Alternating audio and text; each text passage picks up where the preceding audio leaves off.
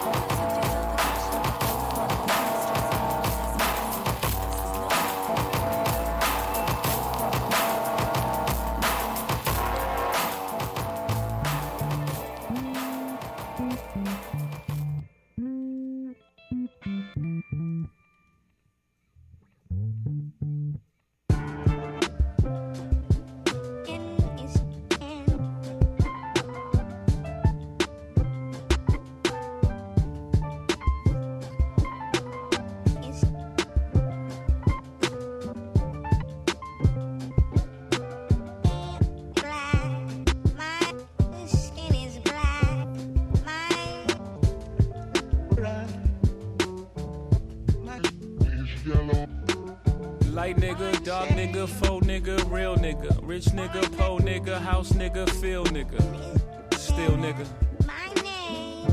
still nigga. I like that second one. Light nigga, dog nigga, faux nigga, real nigga, rich nigga, po nigga, house nigga, feel nigga, still nigga, still nigga. OJ like, I'm not black, I'm OJ. Okay, house nigga, don't fuck with me. I'm a field nigga with Sean Cutlery. Go play the quarters where the butlers be. I'ma play the corners where the hustlers be. I told him, please don't die over the neighborhood that your mama renting. Take your drug money and buy the neighborhood. That's how you rinse it. I bought every V12 engine. Wish I could take it back to the beginning. I could've bought a place in Dumbo before it was Dumbo for like $2 million. That same building today is worth $25 million. Guess how I'm feeling? Dumbo. Light nigga, dog nigga, faux nigga, real nigga, rich nigga, po nigga, house nigga, feel nigga, still nigga, still nigga.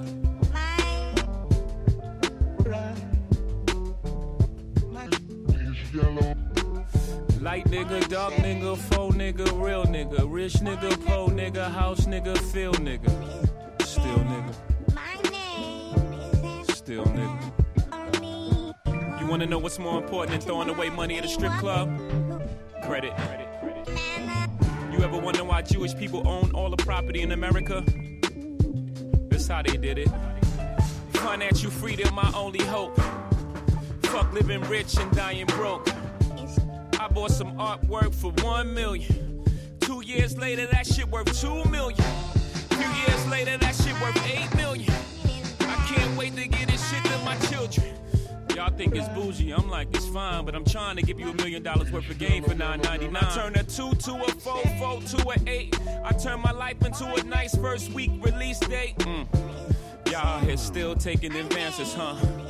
Me and my niggas taking real chances, Y'all on the gram holding money to your ear. There's a disconnect, we don't call that money over here, yeah.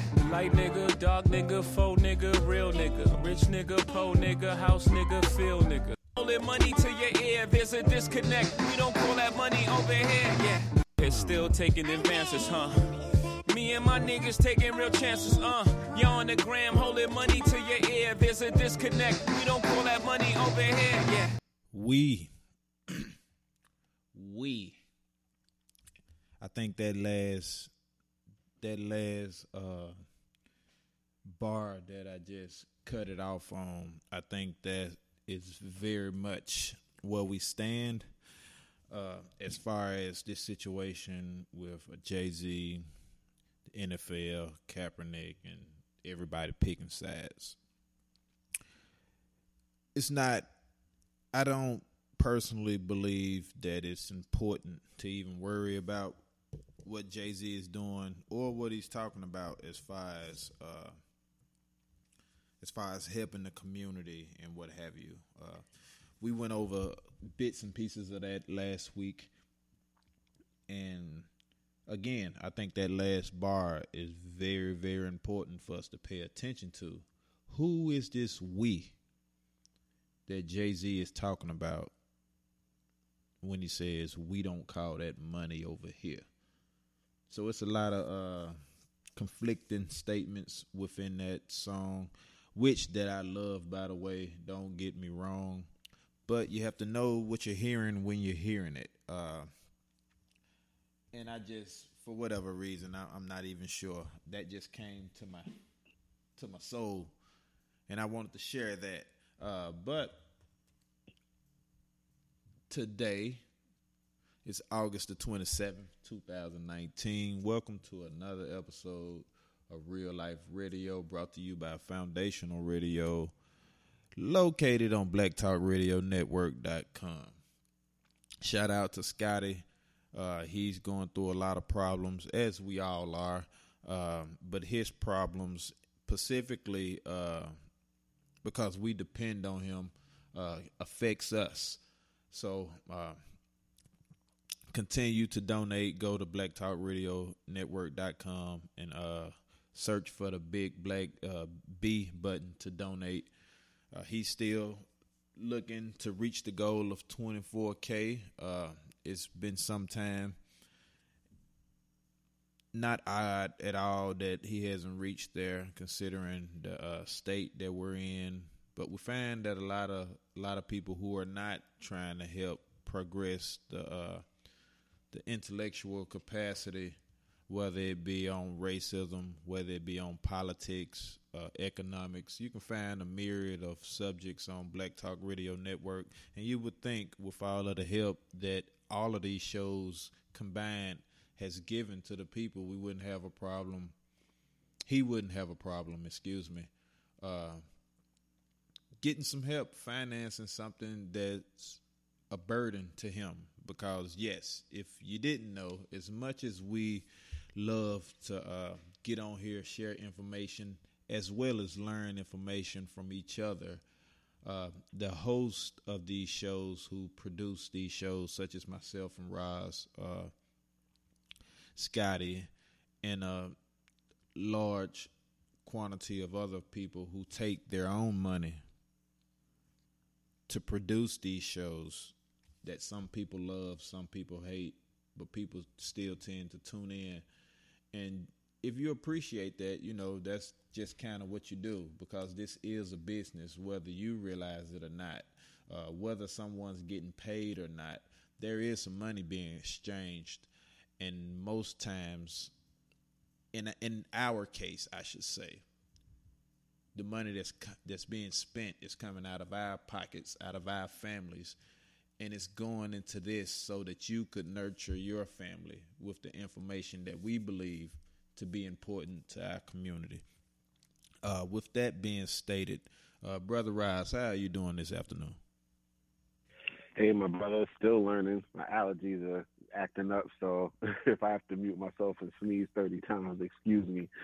What you said is a mouthful. Also, please join BTR Community. That's another way you can help contribute to sustaining the viability of Black Talk Radio Network, the Black Talk Media Project, and continue to support the things that we do to try and bring you information that's important to our community. That line that you cut it off at, I would say this. It also took me immediately to the Popeye Chick-fil-A chicken sandwich situation. Facts. I was getting into because you got to think about it. They made $23 million in free, I stress, free advertising from Black people just going postal on all social media platforms to spread this nonsense about a freaking chicken sandwich. And Black Talk Media Project cannot get $24,000 in order to sustain it. This is insane, and to me that also ties into the Jay-Z line as well, because it's the attention economy. Yes, Black people's attention generated $23 million in less than 24 hours. Now hold on, let me stop. Can I pause you for a second right there? Yes, you can. Because yes, there will be a lot of people that will look at that and say, I told you that's our spending power. No. There's no such thing. I always have to reiterate this from time to time. Yeah. There's no such thing no power as spending power. You have, the moment you spend your money, you lose any leverage that you had by having it because you no longer have it. Therefore, there was no power gained or transferred, unless we're talking about on the other end where the people who you're purchasing goods from have gotten rid of some of their inventory. So there's no such thing as spending power. If we had any kind of power, it would be our saving power, saving our money and not spending it on $8 chicken sandwiches. I'm just saying. But I heard they fired though. I ain't had one myself, but I heard they fired. But check this out, because you was back to the Jay-Z thing.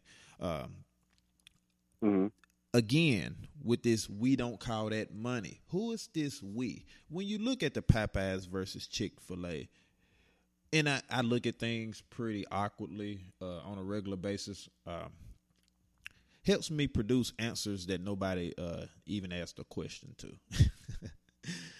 And I know that may sound crazy. I want to go in on that question you asked because I thought it was quite important. That was a part of my initial discussion earlier. Is this okay? And I'll finish up when you get done. Go ahead. No problem. When it comes to the we don't think that's money over here, he's talking about a certain class of white people. Facts. And what I mean is this. I'm not going to trash Jay-Z as a black man, and I practice black self-respect. I am honest about the things that I do speak about, and that I know about. But I'm not going to take some of what I use to bash him or downplay him because of his flaws in his character traits. We all have flaws in our character. His are just quite notable and quite expensive because of where he is in his position in the world and how he got there and all of that. But the bottom line is we all have things with us. So I'm not going to pass judgment on him on that level because it's not for me to do. Yeah, what I just ask that we notice what we notice and don't try to change it to something else. That's the point of speaking about it. It's not about downplaying him or trying to, disrespect him or trying to make him the enemy, because we know who the colonizer is really the problem. It's just that we've been so successfully indoctrinated towards self-hatred that the myriad of ways in which it expresses itself is just unfathomable.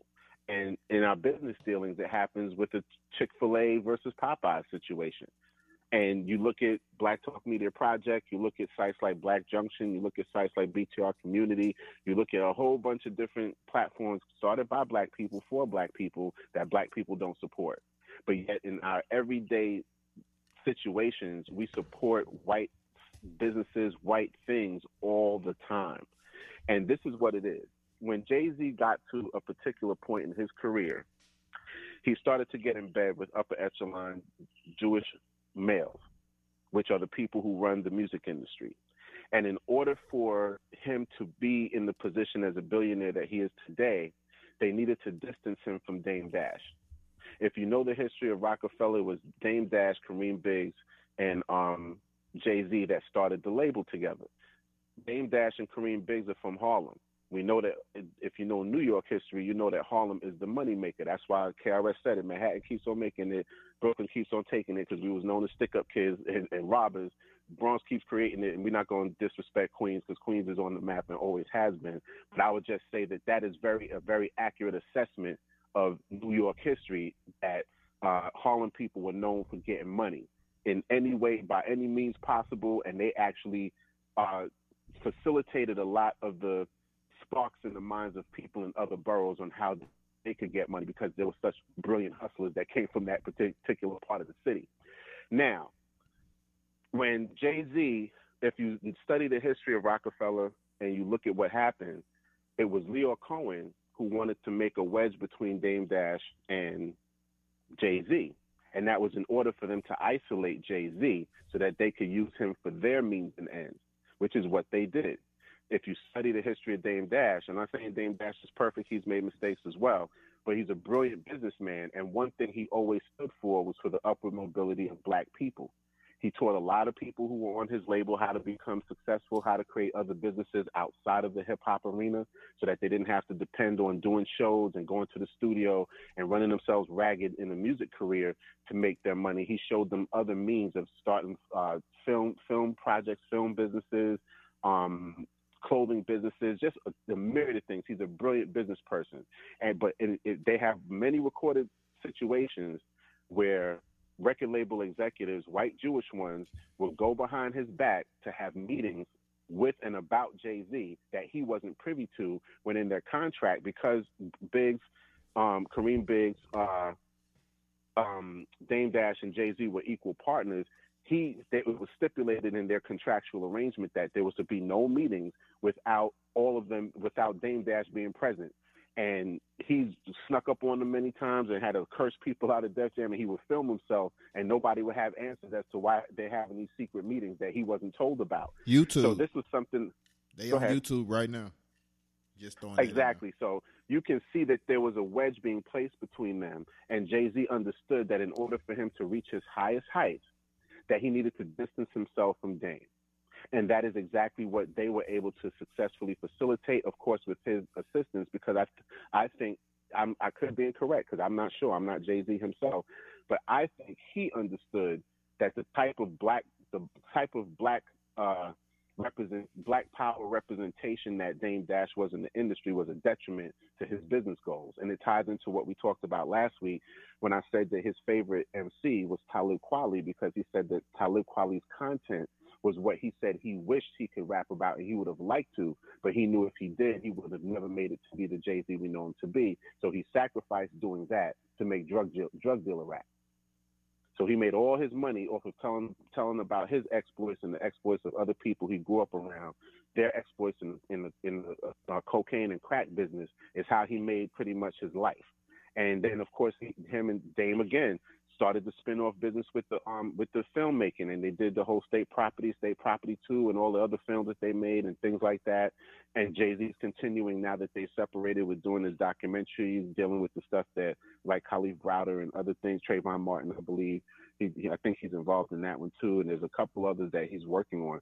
But this is what it is that the people who he's talking to are the people who sign the paychecks of the wealthiest artists in the game. So it's the equivalent of Michael Jordan, and black people say Michael Jordan's the richest, all get up. You know, he's super rich, but Michael Jordan is nothing compared to the people who sign the checks that he receives, and Jay-Z is nothing compared to the people who sign the checks that he receives. And most people don't understand that. So in order for him to play in those circles, he needed to shed certain groups of people that were around him that would have been impediments to him reaching those heights. due to their position being a black-centered position versus his position being a money-centered position. So when he says we don't call that money over here, he's like, me and the people that I roll with, yeah, we don't call that money. Because the people he roll with, you'll see them walking down the street with some, dirty jeans that got rolled up at the bottom with some white skips on, a dirty T-shirt, and then you go in their house and all of their fixtures are solid gold. Their toilet seat might be solid gold. The bidet is gold. You ain't never seen nothing like it in the house, but when they walk out, there's no gold, there's no jewelry, no nothing. Most they're going to have on is a wedding ring, and if they do have on a chain, it's a thin little gold chain, and that's it. You would have no idea that they're being driven around in Maybachs and all kinds of stuff, and that they have the best of everything because they don't display their riches. It is African culture where we display our riches by wearing some of it on our person. That is something that's a tradition that drug dealers did do here in America. Drug dealers in the Caribbean and in Africa do it. Kings do it in Africa. In the Caribbean, it's a thing where gold is a thing to wear. It's just that in a lot of these countries, the economy's so bad that to wear gold might get you kidnapped and you might be disappeared for that stuff that you're wearing. But I mean, back in the days, that's how it is. My mother has gold. She wears gold out the wazoo when she's going out and things. But that is a cultural thing. And it's not that you're wearing all of your riches. It's just displaying the fact that you have something of value. And then it's supposed to elevate the way that you look. And then you carry yourself with the character of a person who has sense because you have that access. And what it is that he's in those circles that don't do that anymore. So they've trained him differently. If you listen to the song that he wrote, Family Feud, which is one of my favorite songs that on that 444 album, he actually talks about giving his daughter liquid gold. He said, Beyonce's in the kitchen giving my daughter liquid gold. He's talking about colloidal gold. When have you ever heard a rapper talk about colloidal gold or colloidal silver or colloidal anything? Jay-Z is the first person in the history of rap, and I'm a hip-hop historian. I'm also an artist and producer myself, who I've ever heard in a record talking about drinking gold.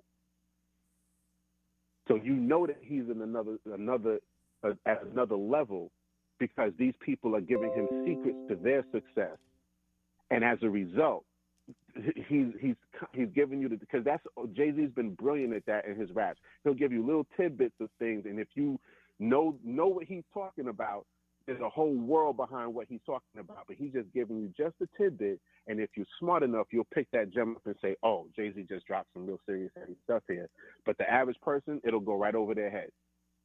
So this is what he's talking about. They don't care about how many dollars you hold to your ear and you be acting like it's a cell phone because these people have real gold and silver as real money. They understand what real money is. And that is the reason why they don't lavishly spend and show what they have. You go in their house and you'll see what they have if they allow you to see that. They're very secretive about what they have because they understand that there's a way that you want to function underneath the radar. And Black people don't culturally have that. That is something that that has to be an innate form of codification, a form of codification you've been cultivated with from your parents, or you come in contact with another person from possibly another ethnic group or culture who has that particular form of codification in their culture, and then they start dropping those little gems on you. And you say, you know what, that's actually real smart. To do things the way that these people do things in regards to how they deal with money and whether or not they show their money. Because if you notice, remember back in the days, Jay-Z used to have dookie chains. He used to have gold fronts. Yeah, he used to wear rings. He used to do all of that. Look at Jay-Z today. You don't see a piece of gold on him at all. I don't even see him with a wedding ring on. We all know he's married to Beyonce, but I mean, there is no jewelry anymore. Go through Jay-Z's career, you're going to see that he was iced out like better than most because he was making hundreds of thousands, millions of dollars in the street. So he came into the game with gold and with high-end cars and all of that he acquired through doing his street hustle. But if you look at him today, you wouldn't think he has what he has. But if you go through his history, you'll see Jay-Z was like a lot of the other rappers that, people look up to with the gold and everything. And that wasn't rented jewelry. That was his jewelry. That was stuff he really bought. Because a lot of rappers wear rented jewelry and fake stuff. and people think it's real. And then you have some artists where it's real. Slick Rick, his goal was real. It wasn't rented. It wasn't borrowed. You know, it is known that Slick Rick walked around with real stuff, and he got ran up on a few times for some things because people knew what he had. You know, so this is what it is, and that's what I'm saying. The people that he's talking about are the people who are the most powerful people in the business, You who called sign me, the checks of people like him. so here I And am. he wants to know how to use them like him. So he's taking the lessons and he's applying it in the most shrewd business tactics ever, and in a way that has no codification to it. So we can speak, and some people will speak about the mistakes that they feel that he made and things of that nature, his character flaws and how that ties into certain things. There was a great video where they discussed, they compared Jay-Z to an African kingdom. They said, what makes great Jay-Z reminiscent of an African kingdom? And what they talked about was King Afonso of the Congo, when he was converted to Christianity, and how he didn't understand. When he got converted, he made that one of the national religions. And what happened was it gave complete entree to the missionaries to take over the Congo. And they were kidnapping so many Africans to take into slavery that he actually wrote a letter to the King of Portugal, because Portugal and Congo had a great economic relationship with each other for many hundreds of years prior to the slave trade. But when the slave trade started, they sent in the missionaries, converted him to Christianity. He believed that this Christianity was the greatest thing since sliced bread, and that he was going to be brothers, spiritual brothers, with these white Portuguese. And then he basically found out that they were kidnapping most of his subjects. He wasn't going to have a country to rule over because they were all being sold into slavery. So he wrote a letter to the King of Portugal, and the King of Portugal basically was like, you know, screw you. We're already doing what we're doing. Like, it's what it is. Like, you have no control over this. And he was basically used as a proxy for Portugal in order to be a religion, in order for them to take over the Congo. And it was like Jay-Z was kind of used against black people in the NFL that way, with the whole NFL deal, because a lot of people don't know Jermaine Dupri was offered the same deal that he was offered. And he actually was the one who told Jermaine Dupri not to sign that deal. And then he turned around and took the same deal that he told Jermaine Dupri not to mess with. Well, hold so on, this is they go ahead. You know, I don't know what happened, because now they saying that he now he's saying that he never said that. That's getting into a whole nother discussion. But it's you're right. You know, the reason I had brought him up in the first place was to just always remember, we have been told what's going on. We just have to listen when they speaking to us. That's why I stopped it at that bar, because there's a lot of people that's trying to figure out who is this going to help. Because for the few of us that watched the interview, you know, he told an elaborate plan about all of the different entertainment purposes that he was going to be doing. But, you know, the social issues, they was pretty non-existent. You know, they was getting to it. So yeah, just understand he getting his bag right now, as they say. Yeah, and I ain't mad at him. You could, some people could spend time being upset trying to decode it. Some people could care less, and then there's others that realize that he's getting his bag and not allowing that to be the focus if they are being active as far as like say for instance the Kaepernick deal. It has nothing to do with Kaepernick still. You know, he did some things and got some awareness. Now Jay-Z, he doing some things and he got some it's bringing the topic back, whether you looking at it from his point of view or not. It's a lot of speaking about it right now, right? So but if you're not active as far as getting your message out, then all of it's vanilla anyway. You know, just don't even let it bother you. Be done with it. It's really this. This is what it boils down to. Like Scotty says so often, all skin folk ain't kinfolk. Just because a person is black and they come from a low-income neighborhood and they happen to make it where they're successful according to white standards, they have money according to white standards, and they're doing some of the things that upper echelon white people are able to do. Just because they're black doesn't mean that they have a black-centered agenda. It just means that they happen to be a black person who did the things that they did.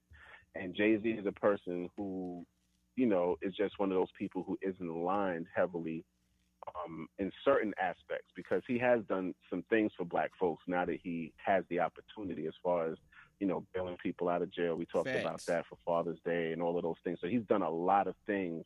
I remember in that conversation, he said, for the last 365 days, I can tell you everything that I did. He's like, I can tell you all the people I let out of jail. I helped free from jail. I can tell you about the people who I helped deal with this, that. He just ran down a short list of things, but he's like, I can tell you what I did with the last 365 days.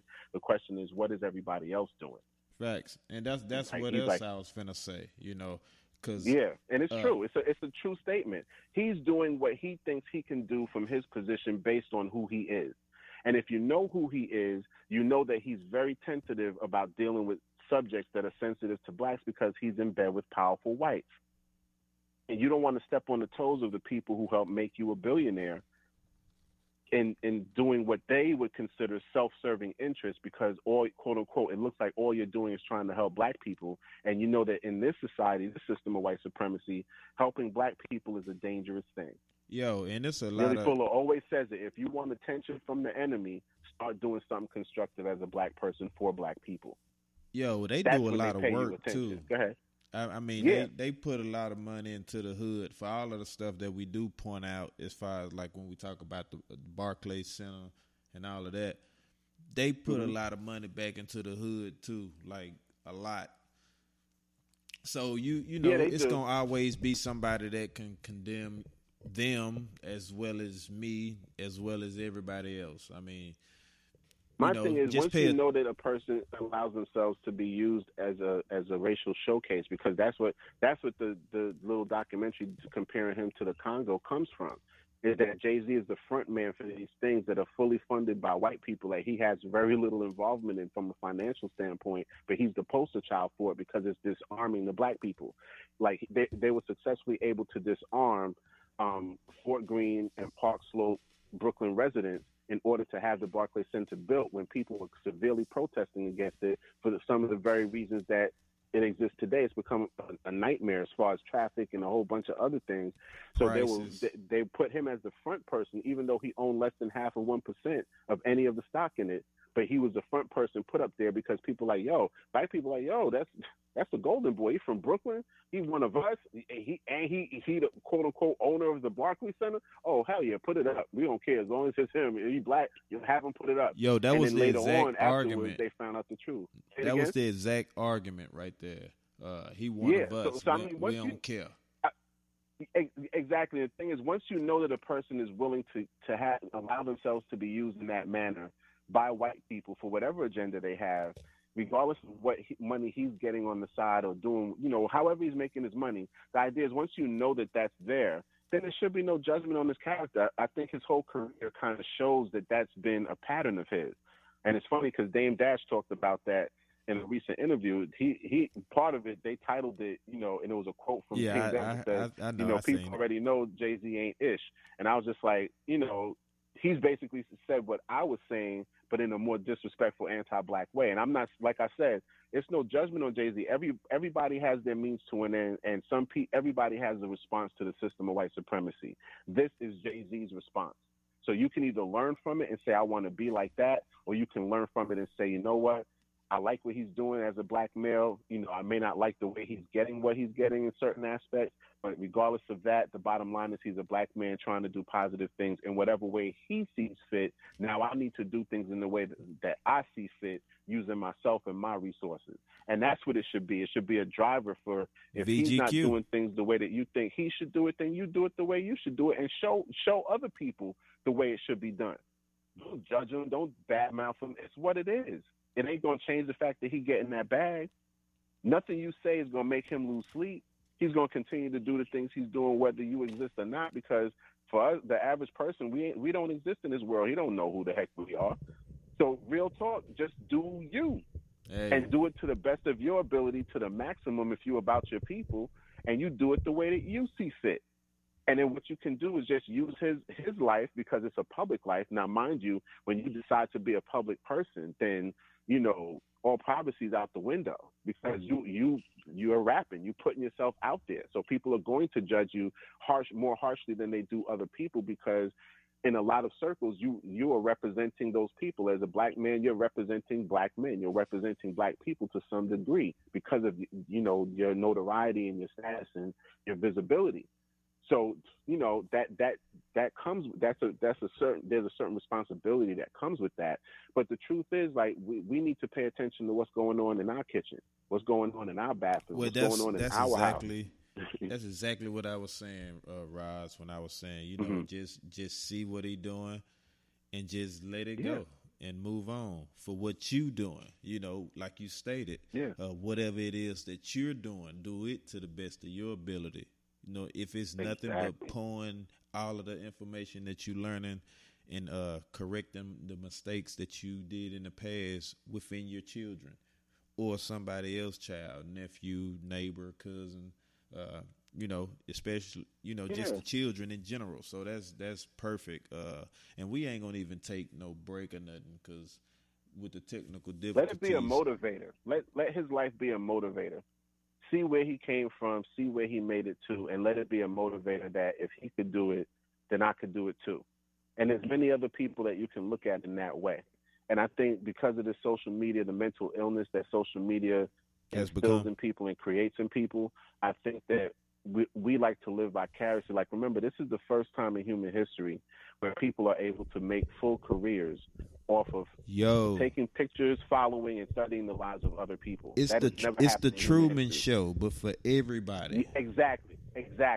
And my thing is, like, we get too invested in that, and there's so many bigger fish to fry. Like, you know, ending the prison industrial complex, ending the system of white supremacy, stopping the fires in Africa, which are worse and more numerous than the ones going on in the Amazon. Remember, the other lungs of the planet is the Congo, and the Congo's on fire too, and nobody's talking about that. At the same Angola, time. Zambia, there's about 5 different countries right now in Africa that have rainforests that are on fire right now, and nobody's saying a damn thing about it. And that's because a lot of these people are burning these places down to make it easier to access the resources in the soil, i.e. the coltan and the gold and all the other minerals and trace minerals that they use to create computers. Don't call them machinery.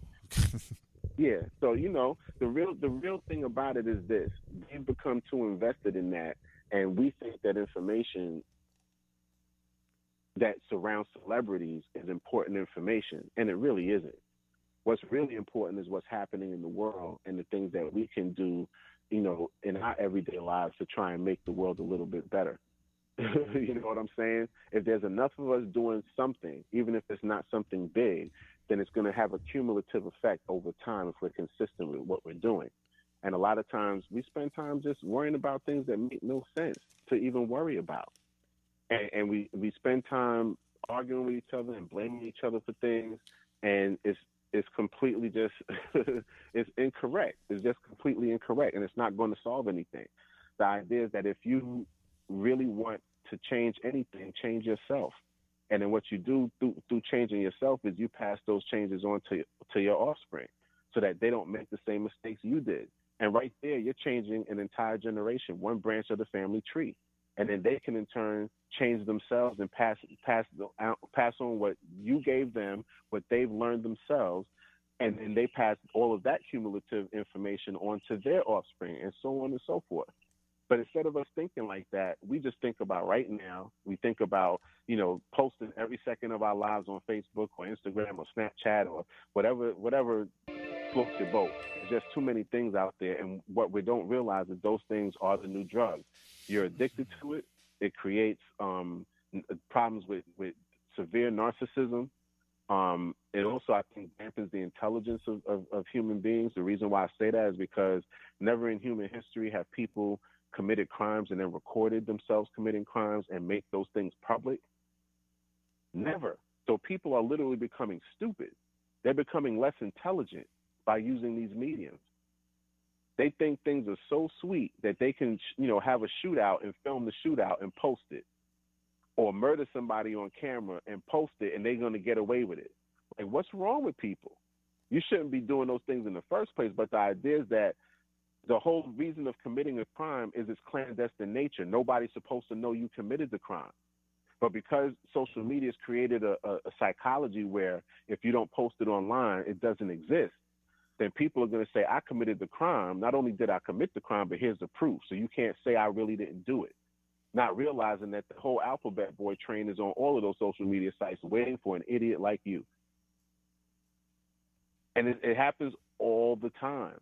So you can't deny that the intelligence of humanity is becoming less through these mediums of social media.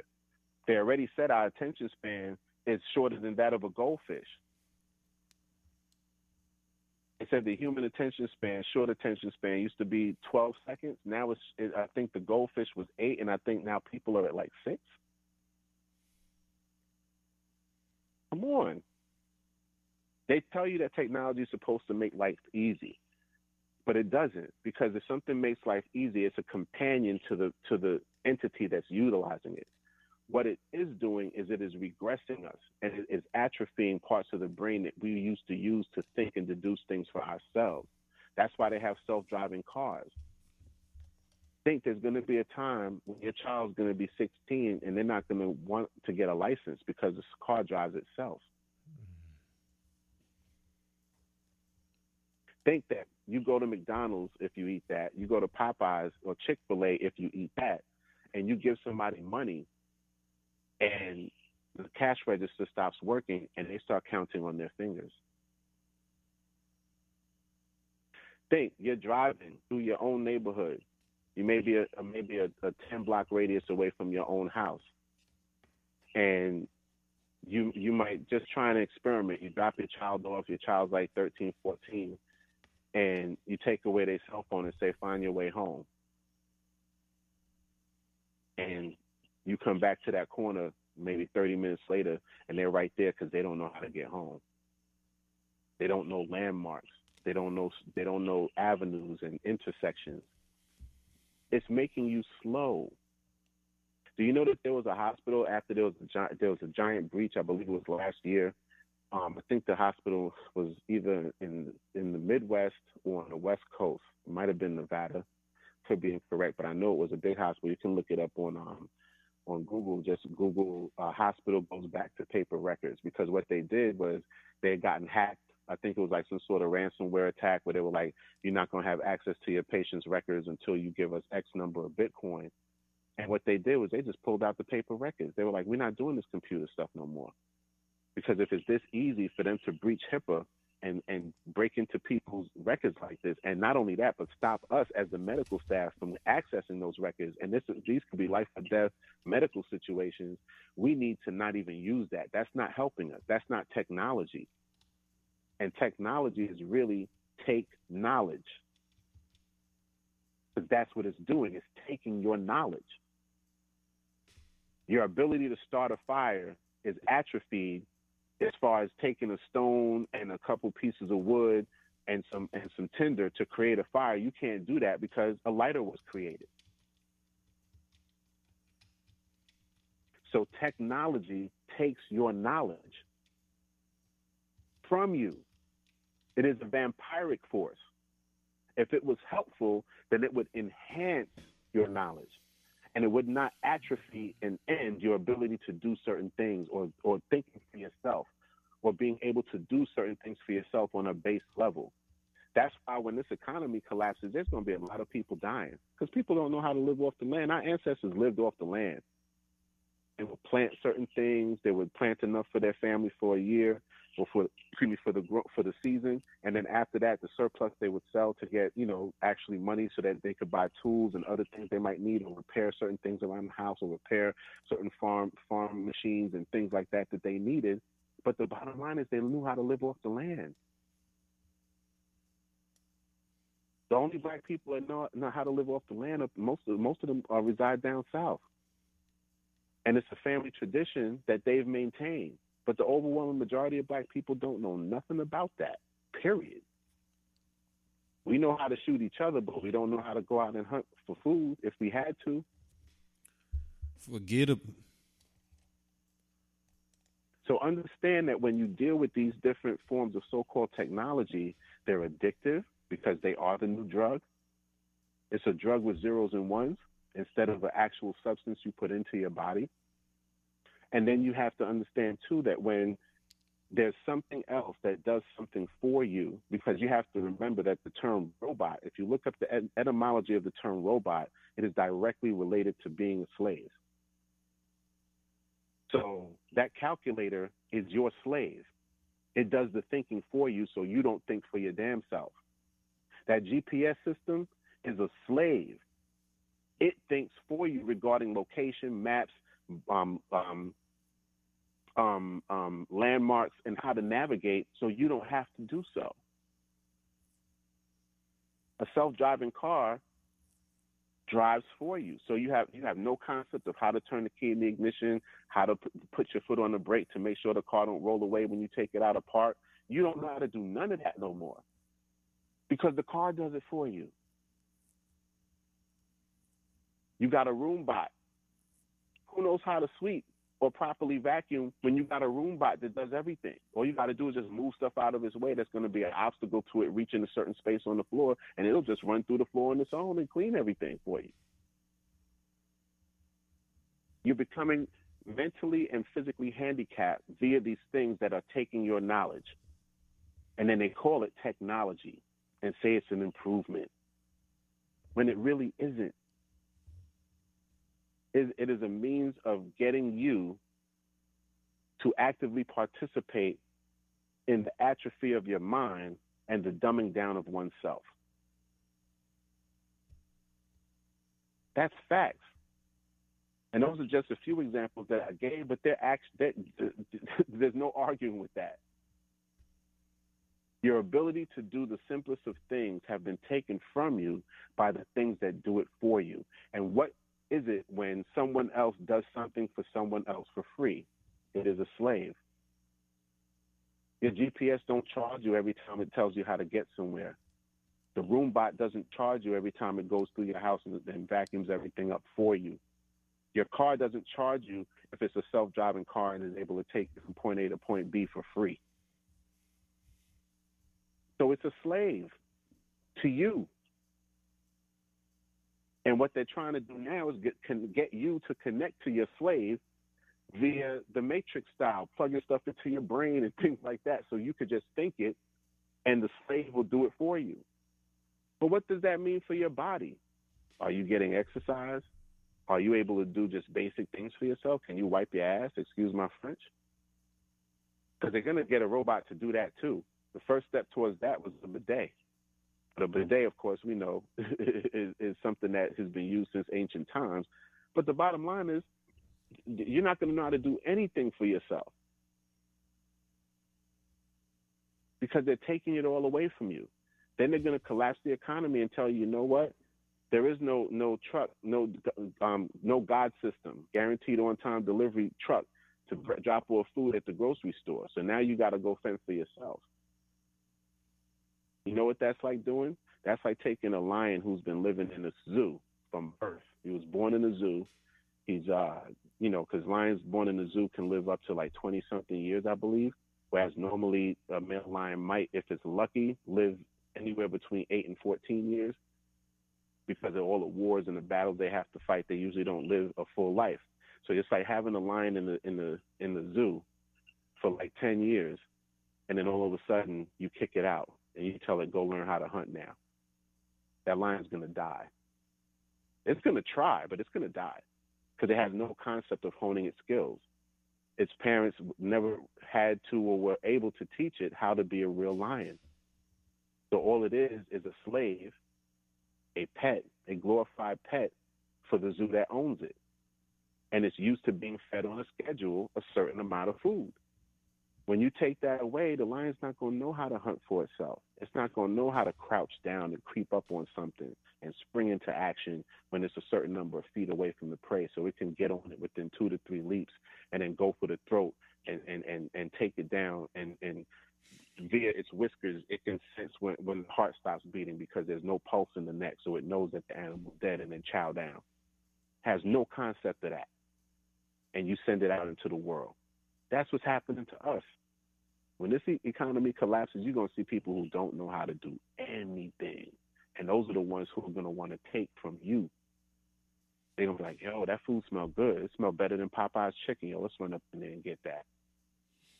That's what it is. You're going to be walking out of Walmart, and they're going to get you right in the parking lot. Yeah, run them bags right now if you're trying to make it home. And sometimes they don't even say nothing. They just shoot you and take it. Like there will be no warning, just a bullet to the headshot, take the bags and go. It's real serious. So understand that technology is taking your knowledge, it's sapping your humanity. That's why there's a crisis of young people who don't know anything about empathy. They can be cruel. They can say the most heinous things to each other, enough to make other young people commit suicide and have no concept of when another human being's hurting. And how to empathize and actually put themselves in the shoes of another person and say, you know what, I can't do that to that person because I know that when I put myself in their shoes, it makes me feel a certain way. And I know that must be how they feel, if not worse, because they're the one that it's actually happening to. They have no concept of that. They don't know how to dress for an interview. They go in and they write in text form.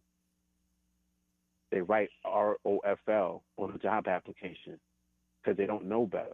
They don't know how to look an interviewer in the eye. They don't know how to tie a tie, button a shirt, wear some slacks. Like real talk. These are things you learned as a young person. That's something my mom, I came from a single parent home. My mom taught me how to tie a tie. Something that never left me. I taught my son how to tie a tie. But my mother was the one who taught me how to tie a tie.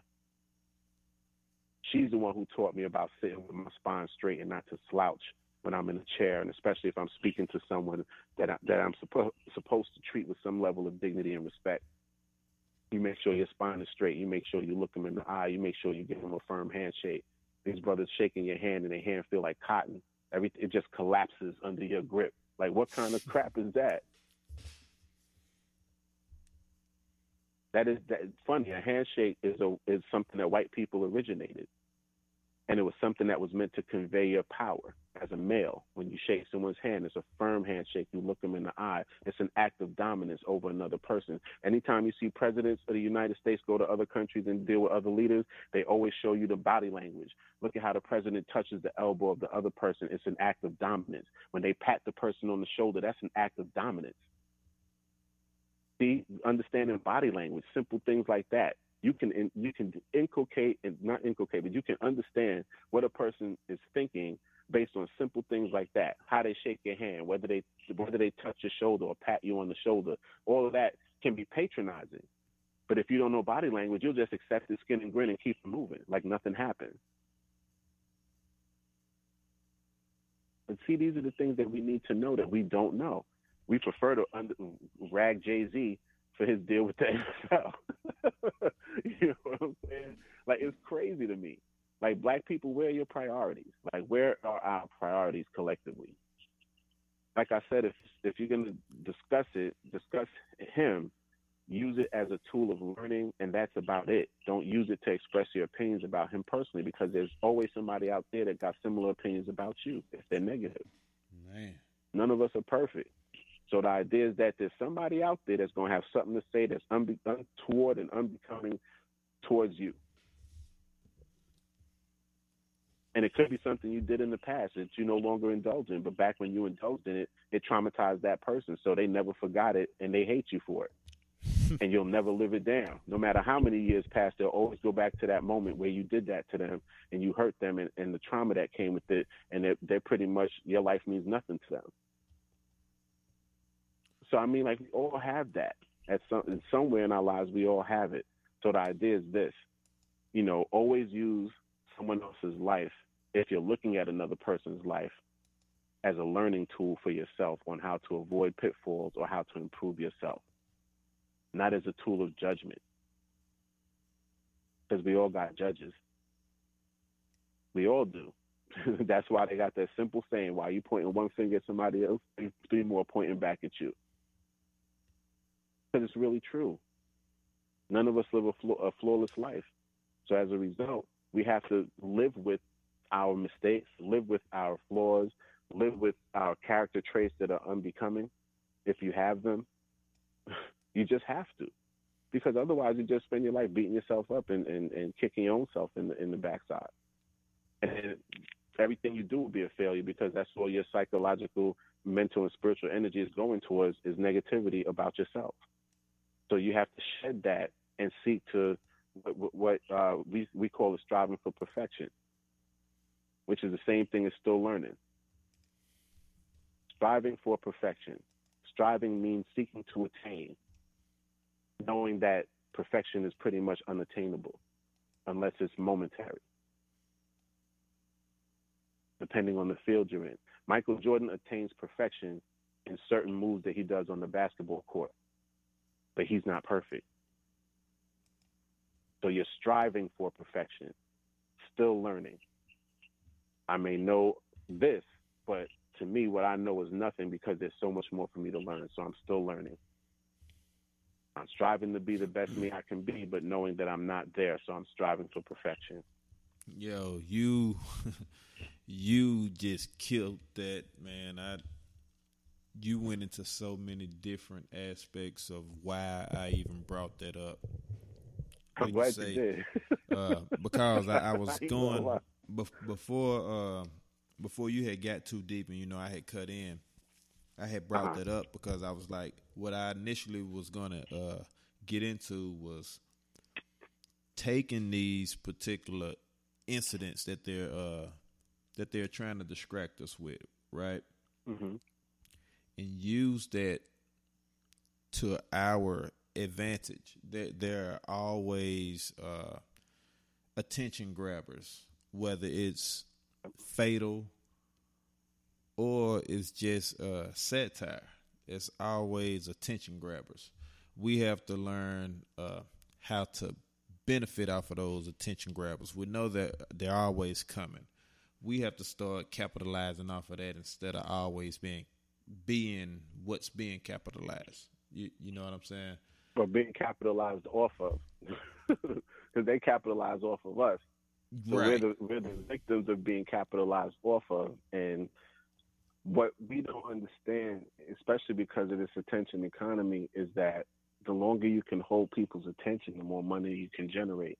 So the idea is that if Black people can be cultivated to point their attention towards meaningful things that are, self-betterment sort of things, then collectively a lot more people can change for the better. But if your interest is world star hip hop, or your interest is, loving hip hop, or your interest is just nonsense that really doesn't have any value for you, is just something that's quote unquote entertaining, then understand that that's a waste of your life force. Because that's time you're never going to get back. And all you did was put that time into paying attention to something that really wasn't worthwhile paying attention to. And the people who you were paying attention to were the ones making all of the money. You were just sitting there being entertained. That's why when they talk about the collapse of Rome and they say that the United States mirrors the collapse of Rome, they have a phrase called bread and circus. Bread and circus means you give people a reward, bread, and you distract their attention with circus. So it's a sleight of hand. And if you look at the Jay-Z situation, you look at a lot of the things that are put on the news, a lot of the rehashes of traumatic things, like Eric Garner's killer walking, then all of a sudden he got fired. Now he has like a GoFundMe that I think is blowing up. I didn't get to read the details, but I came across a caption. So yeah, I think he already got what Scotty was reaching for. He done passed that already. Look at that and see that while we're distracted with that, they're making the most oppressive laws that are going to affect us. And see, there's something else I wanted to talk about too, dealing with immigration, because I've been hearing a lot of Black people, especially like a lot of the hashtag ADOS people online. And it's not all of them that do this, but there's a heavy group of them that do. They always say they don't care about these immigrants. They come in here, they're killing people. They talk about the West Coast with the Mexican gangs killing Black people and ethnically cleansing them out of certain parts of the city and things like that, which it is happening. But they're taking this small group of people and applying their logic to all of these people. And the thing about it is this: black people always remember that what they are doing to other non-black, non-white people, when they perfect it on them, you're the ultimate goal. So if you're not crying foul for those people who came from someplace else that the U.S. itself destabilized, this is another thing they say. Why is it they come here to try and make their money when they could have built up the countries they came from? Why didn't they do anything to build up the countries they came from before they got here? And that is the most ignorant nonsense I've ever heard, because the idea is this: if your country was in a state that was stable, positive, you were able to make a living wage for yourself and your family, there will be no reason for you to pick up and go someplace else. What drives people to leave where they're from is either economic and or political instability, systemic criminality from the president or the head of the country down to the local police departments, U.S. intervention in the form of sanctions and things like that against these smaller nations that end up crippling them financially, so that people have no real means of making a living wage. So they end up migrating to the very places that are making their place where they come from a horrible place to live.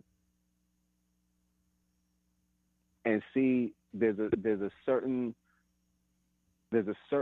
level of, I would say, self-centered anti-blackness that I'm seeing, because the idea is that F those people, pretty much, we don't really care about them because nobody gave a crap about us. I'm hearing some of them say that sort of stuff too. And it's like, well, wait a minute. Don't you remember Katrina a couple of years ago, where they were just separating families and throwing people all over the United States?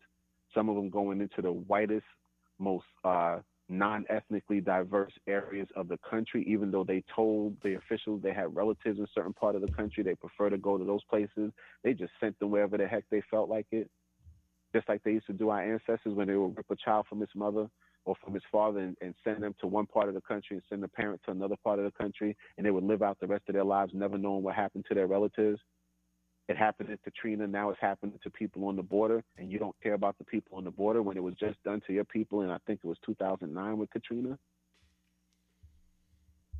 Short memories, man. So if there's, yeah, and the thing is, there was a Jewish saying, and I'm going to paraphrase it.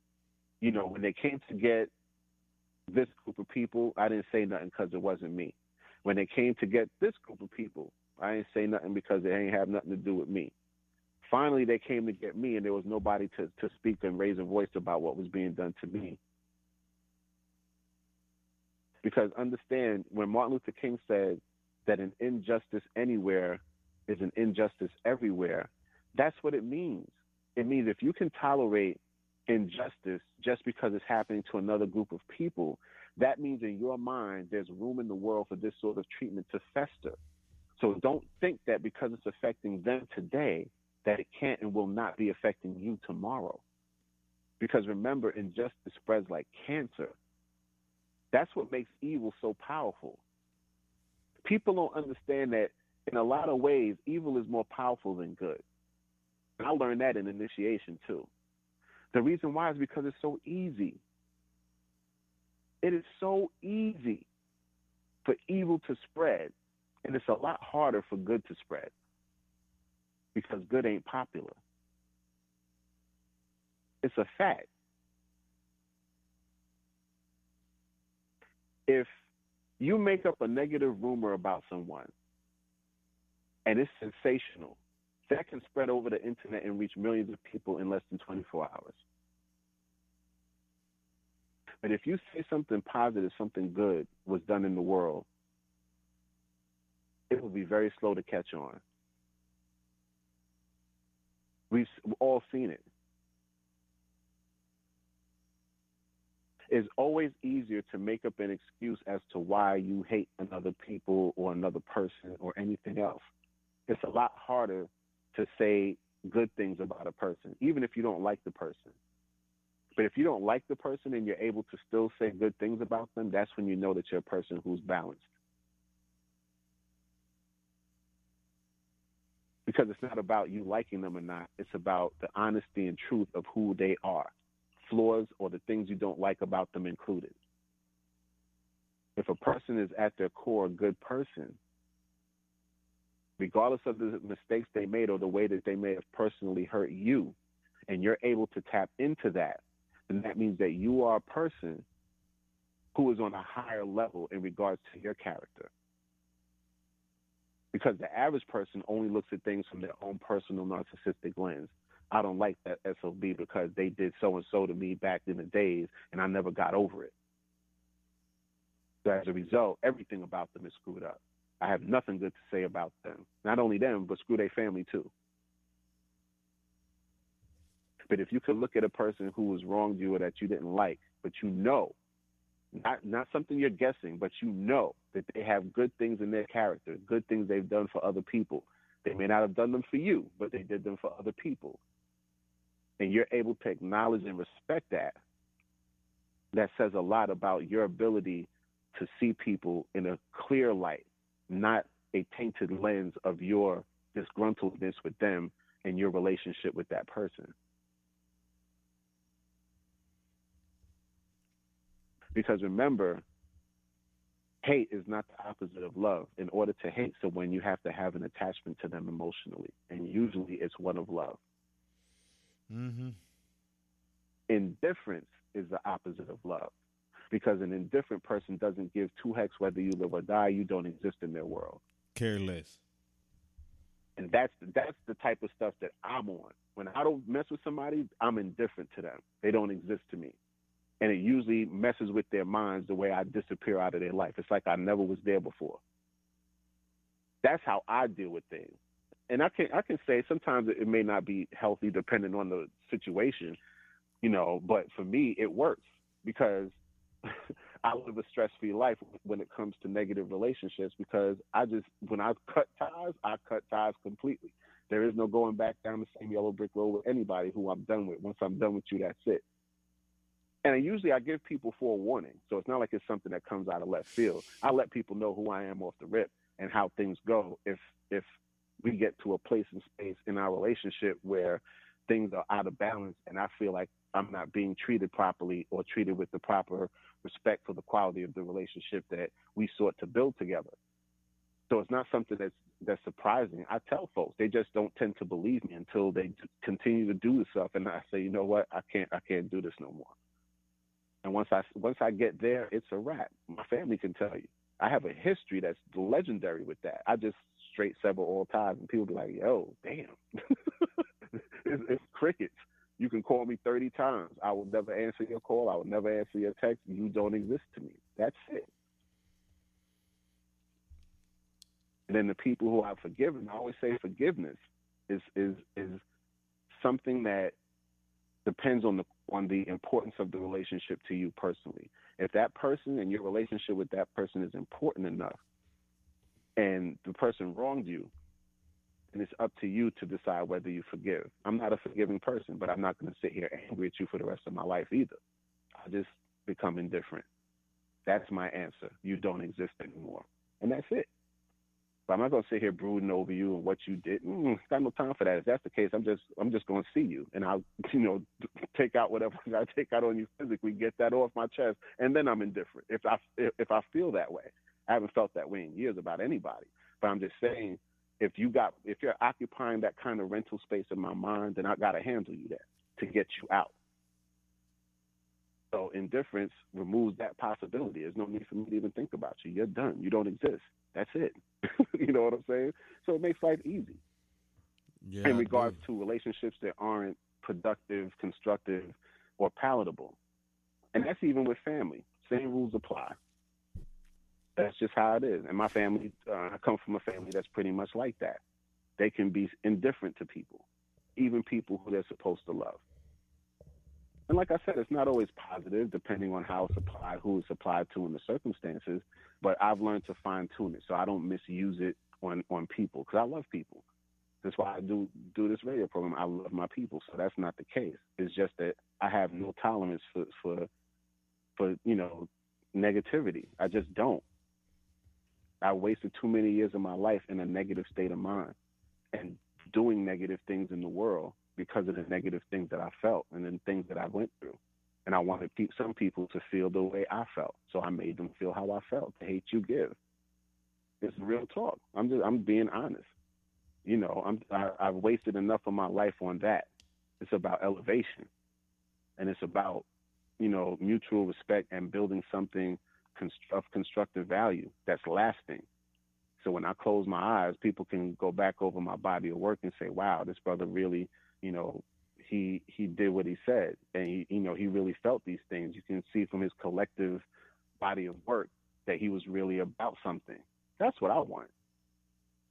I don't want people to have negative things to say about me, but I know there's going to be some, and I don't care. What I eat don't make them shit, or vice versa. Excuse my French. So I could care less what people think about me. Got time for that. What I do have time for is trying to better myself and better the world around me and better the people that are close to me or help them as best I can better themselves. That's what it's about. Me, if it ain't about that, it ain't about nothing. So if you really, really are upset about something that is missing in the world or something that you see that's incorrect, then do your best to change it for yourself. And if everybody did that, then there will be a collective change eventually. Because all it takes is little changes to make a big change. When you saw the football team in Mississippi, they wanted that president out. They boycotted playing the game. We're not playing. And when they lost all that money in a couple of weeks, it ain't take that long for them to oust his right behind. And they were like, okay, we'll play now. My thing is, why don't we apply that to everything? Why don't we apply that to everything? All these rappers that put out all this hateful, murderous music, cease to buy their stuff. Become indifferent to their crap. Cease to listen to those radio stations and let them lose a couple billion dollars. And I guarantee you they'll play something else. They'll play whatever you demand them to play. But because we go along for the get along, we continue to deal with the same problems. And then what they do is they create the smokescreen situation where the immigrants are the problem. The black immigrants are the problem. You know, somebody else is the problem. It's not, you know, is a way of, you know, deflecting self-responsibility on things. Martin Luther King gave us that answer a long time ago, boycott, and you can shut down everything and get white people to come to heel and to listen to what you say and do something about what you want done. And you hit them in the pocket. Because with them, it's 50-50. Hit them in the pocket or take their lives. And we ain't trying to get into no protracted war situation with these people because they're killers. That's how we got here. Hey, That's can how you we got up in the projects. Can you repeat that last part one more time? Oh, I was just saying we don't want to get into no protracted, you know, war with these people because they're killers. We not ready. We're not ready. We're not ready. We are not. If we were ready, it's different. Dr. Clark said it, and I agree emphatically. The black man, when properly equipped and properly armed, is the deadliest fighting force on the planet. That is a fact. That is a historical fact. When black people set their minds to handling business and taking care on some war stuff, we are the nuclear war. But hold on, though. Hold on before you continue that. Mm-hmm. Agreed.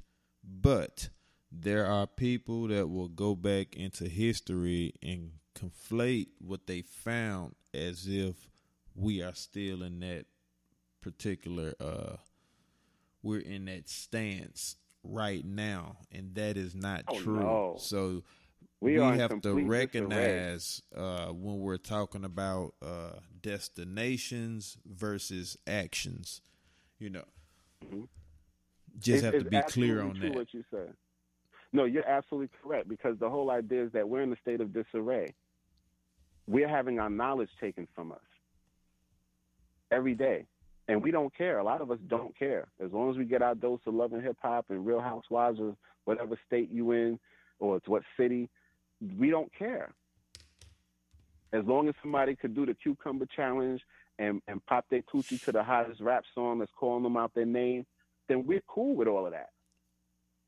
And while we're doing that, white people doing Pinky and the Brain. Hey, Brain, what are you going to do tomorrow night? What we do every day, Pinky. Try to take over the world. These people really about that life. It's not even funny. Michael Bradley, the writer of The Iceman Inheritance, a book that every black person should read if they want to understand the origin of white psychopathology. He said this on the cows before he practiced racism on Gus and eventually hung up on him after I think he cursed him out too. He said, if white people cannot dominate and rule the planet, they are completely willing and able to destroy the planet itself and every living thing in it. And if you see that their numbers are dwindling as they are, aren't you seeing more and more like insane psychosis behaviors being exhibited by them from individuals who are getting caught before mass shootings, individuals who are committing mass shootings, to Donald Trump and his psychopathic conversation about throwing a nuclear warhead at a hurricane to dissipate the hurricane? Aren't you seeing a connection there? They are dying at record numbers, and their behaviors of desperation are becoming more and more intense and more outlandish.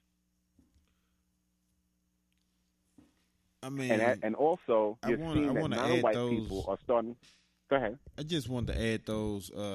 Those are two big points because I felt like you had like a, excuse me, you was pouring out. So I just wanted to sit back and be quiet. But every now and again I was just adding, and that's another one that I wanted to add on. The lungs of the planet,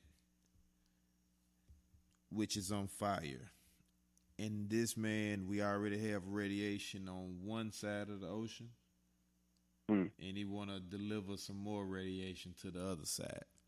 I mean, I don't know if everyone is actually aware. Like, I know people are seeing this on the news and, oh, man, he doing this stupid stuff. Oh, man, did you know that was burning up over there? But are you actually understanding the gravity of everything? You have what creates our oxygen on fire in the oceans of the entire planet. Both oceans will have nuclear radiation in them. Let me chime in real quick because I saw this video yesterday or the day before. I think it was yesterday on what would happen if the Amazon disappeared. And this was done actually over a year ago. And I'm like, wow, a year later it's on fire. And they're saying that when it reaches its final tipping point, where there's no turning back, that it's going to turn into they said it's going to turn into a savanna, like Africa, like the savannas of Africa, where it's very dry. All of the moisture in the water that it used to produce is all going to disappear. And it was interesting because the video said, if all of these things were to happen, it would create a larger carbon footprint, which will create more global warming, which would also put more carbon dioxide into the world's oceans, and that will make the world's oceans more acidic. So imagine after the Amazon burns up, you not even being able to go to the beach and jump into the water because it's so acid it'll eat your skin off. 20% of the world's oxygen is created in the Amazon. That's why it's called the lungs of the earth, one of the lungs of the earth. The other major one is in the Congo, but there's a couple of others around the planet where heavy percentages of the world's oxygen is created. So if the Amazon disappears, we will eventually have less actual air to breathe as a species. And people don't care. That's the biggest part about it, is people don't care. I saw a short video of some of the indigenous groups in the Amazon who were trying to fight the wildfires, and they were just talking about like they're gonna give everything down to their last breath to save their home. You have over 500,000 different Amazon tribes that are affected by all of this, and nobody cares. Why? Because it's not happening on your block. Right. And screw them, they immigrants. Because what's going to happen is that eventually they're going to end up having to relocate. If everything really, really gets bad, and I hope it doesn't, that's what's going to happen. So that's what I mean when I say, for some of these people, these black people and the hashtag ADOS crowd that are negative about immigrants, you don't know history. You're taking the talking points, the same talking points that white people used against black people during the Great Migration, which made northern white people riot and lynch black people in major cities like Los Angeles, New York, Detroit, Chicago. Black people were being lynched just for leaving the South to escape the Ku Klux Klan and to try and find what they would think would be a stable job working at a factory or something where they could work there for 40, 50 years, retire, and be able to send their children to college and have a house with a car and all of that stuff. These white people were being told that these immigrants were the problem. And as a result, they started rioting in the streets and killing these black people. It's the same logic that black people are now using against other immigrants, and especially black immigrants. And there's a lot of misinformation being propagated about black immigrants now. It's terrible. Like the dissension. It's dangerous. It's really not good. And the thing is, like, black immigrants make up such a small number of immigrants because we're the most scrutinized. We're the least desirable immigrants that America has. So they allow less of us than any other group, straight up and down. And when they're starting to deport people, the first people they deport are black immigrants. That's facts. But yet, some people here have this vehement dislike and xenophobic attitude towards these immigrants who have done nothing to them. And then they put out a bunch of false statistics about, black immigrants accessing all of this welfare and things like that. And that's not true. The average poor black immigrant is trying to find a decent gig, and pretty much stay out from underneath the radar and try to save as much money as possible, usually to send home to their relatives who are way more poor than they are here. And how do I know it? Because that's what my mother used to do. My mother would save thousands of dollars to buy Pampers and onesies and, wet wipes and clothes and shoes for people back home. And she would send home a giant barrel full of stuff with names of what belongs to who. And everybody would get what's distributed to them based on what she was able to buy for them. This was something my parents used to do all the time. So I know what it is. And it takes time for them to even get to that point. And usually they're broke, working 2 jobs, sometimes 3, in order to be able to make the extra money just to send stuff home because it's so expensive just to live here by itself. And most of your relatives don't understand. They think when you live in America, you rich. That they automatically think, America, you got money. So when my relatives come to visit from the islands and they finally see what it takes to maintain an apartment or maintain a house, then it's like, oh, I had no idea. And then the other part is, at least in the islands, you could run out and climb a mango tree and get a mango or some other fruit or something like that in your natural environment. You don't have that in the concrete jungle. You eating out the garbage can if you ain't eating. So they have no concept of like, oh, it's a lot tougher up here than I thought. It's not what I thought it was. This isn't the land of milk. No, it isn't. It's not milk and honey here at all. There's racism, dodging death and mistreatment, and trying to stack as best you can. And if you come from another place, you trying to send something back home to help the people who need a little hand up because, the situation is dire back home, which is what drove you to come to the States in the first place. It's crazy. It's crazy.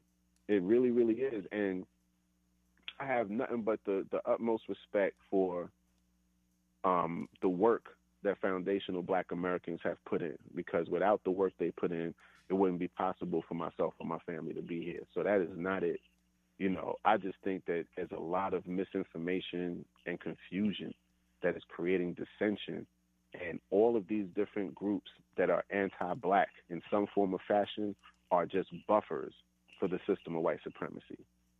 And they're self-imposed buffers, like they're just willing to be active participants in anti-Blackness that serves nobody else but the colonizer. But in their minds, they think it's self-serving because, like I said, the colonizer used the same tactics they used on white people against lovely lady A in the house. Seeing you, man. Yes, sir. They're using against immigrants, and the difference is the people who they're telling the lies to are other black people. And then when you look at a lot of the significant cultural, historical, even revolutionaries in this country, a lot of them are immigrants, or they come from an immigrant background. Not all of them, because you have a lot of foundational black Americans that were, of course, a part of their own struggle here. But you can't deny the importance of black immigrants in those struggles. The first known what they call African American dancer was a Trinidadian, and the whole genre was started off with the work she did. Her name is Pearl something. I can't remember off the top of my head right now. I posted something on BTR community about her a few months back, but nobody gives her credit. But she's the one who started it all. It wasn't the foundational black American that did that. It was a Trinidadian female immigrant. You know, and there's a ton of immigrants that have done tons of wonderful things, and there's tons of immigrants that have done not so wonderful things. We all have them. But when we play in the blame game, it's ridiculous. It really is.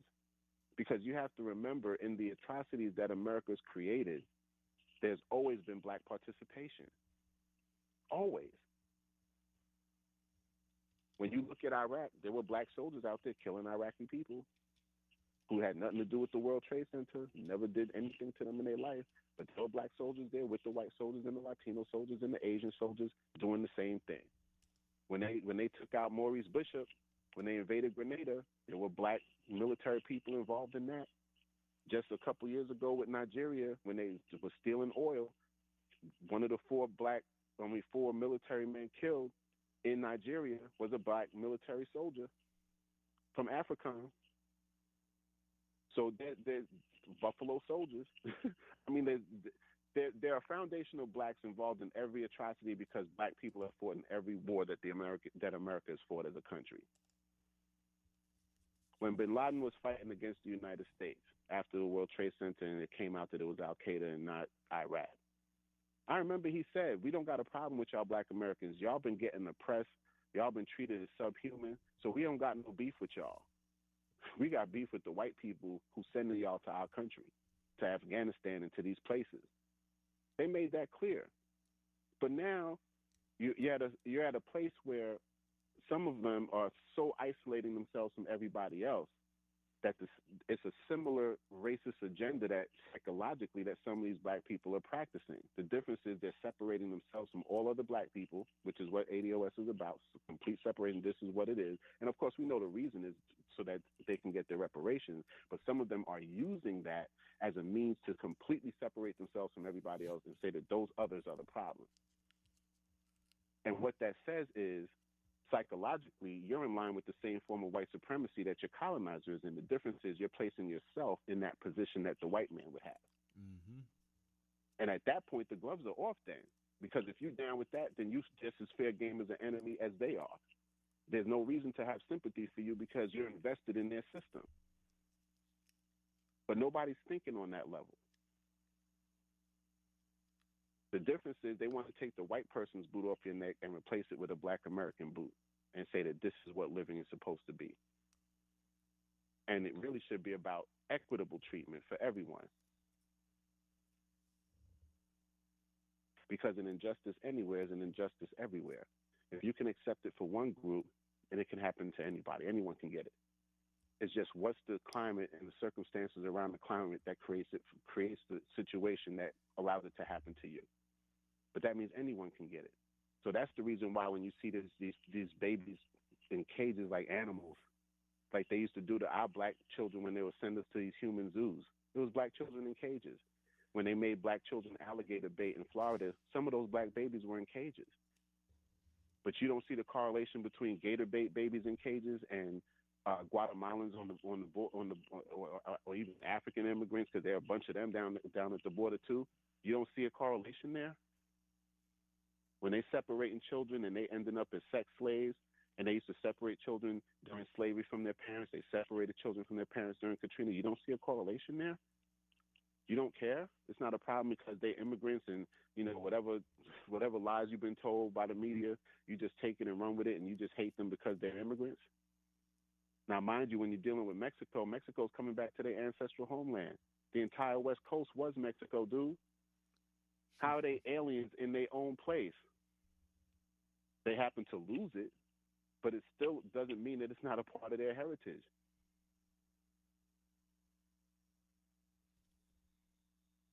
And they have no less a right to lament its loss as Native Americans have to lament the loss of the places that were taken from them. Well, they took some money for it, too. It's just a shift in perception that gives you a more holistic view, and understand that whatever they have done to other people, they use them as the testing ground for perfecting what they're going to do to us. Because we always get the worst of it all. Once it comes down from black people, it's at its worst form, its most deadly form, is what is unleashed on black people. I like how you brought that around. Oh, thanks, brother. But I'm just saying, like, we just have to think. We really have to put our minds in a more holistic, Ma'ashin way of viewing things, because we're really not looking at things the way they need to be looked at in order for us to really have a truthful picture of what it is. And then also understand that we were the foundations of the most just societies in the world. When you look at the Mayans and the Incas and all of that, yeah, they had great societies, they did great things, but these people were also savages. They were known for skinning people alive, tearing your heart out, like literally tearing your heart out your chest and holding it up while it's still beating for the people to see. I mean, the stuff they were doing was crazy. Eating the heart, while still eating the heart raw, all of that. So I mean, like they had a lot of, and they were extremely intelligent, extremely organized. They had a political system, a spiritual system, all of that, but it was also deadly. The game that they used to play, I forget what it's called, but it's almost like soccer, but they have the ring on the side of the temple, and you can't touch the ball with your hands. You have to only use your legs and any other part of your body. The losers were friggin' sacrificed. Mm-hmm. So imagine if the Denver Broncos played against the Chicago Bears, and then the Broncos lost, and they get sacrificed. They don't get a couple $1 million. They don't get none of that. They get sacrificed. Wouldn't that make a game even more incredible to watch? Like, yo, whoever lose this, they dead, son. We got to watch this. That's what would be happening. Let's think about that. Slowly getting there, man. It is. It is. I mean, I won't be surprised if we start seeing like Coliseum type things going on where they have bears wrestling, some UFC fighter. Like it's coming. I'm telling you.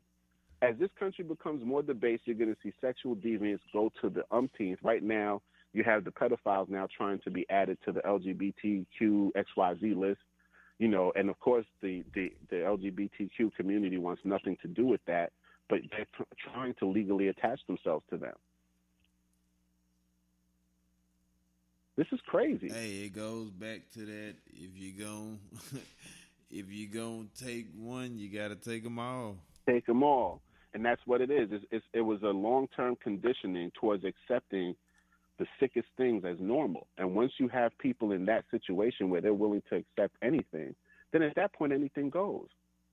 The next thing is going to be people marrying their animals. They're already fighting for that in Germany. You had almost 200,000 Germans that are fighting for bestiality to be legal, to be able to marry a dog, to be able to marry a horse. This year in the United States, it was in... And it's not even in our states. It's not even illegal here in our states. Yeah, that's true. I know Jersey, they just made it illegal, I think, at least 2 or 3 years ago. It was one state that got it done this year, too. But yeah, like 2019, it's a problem.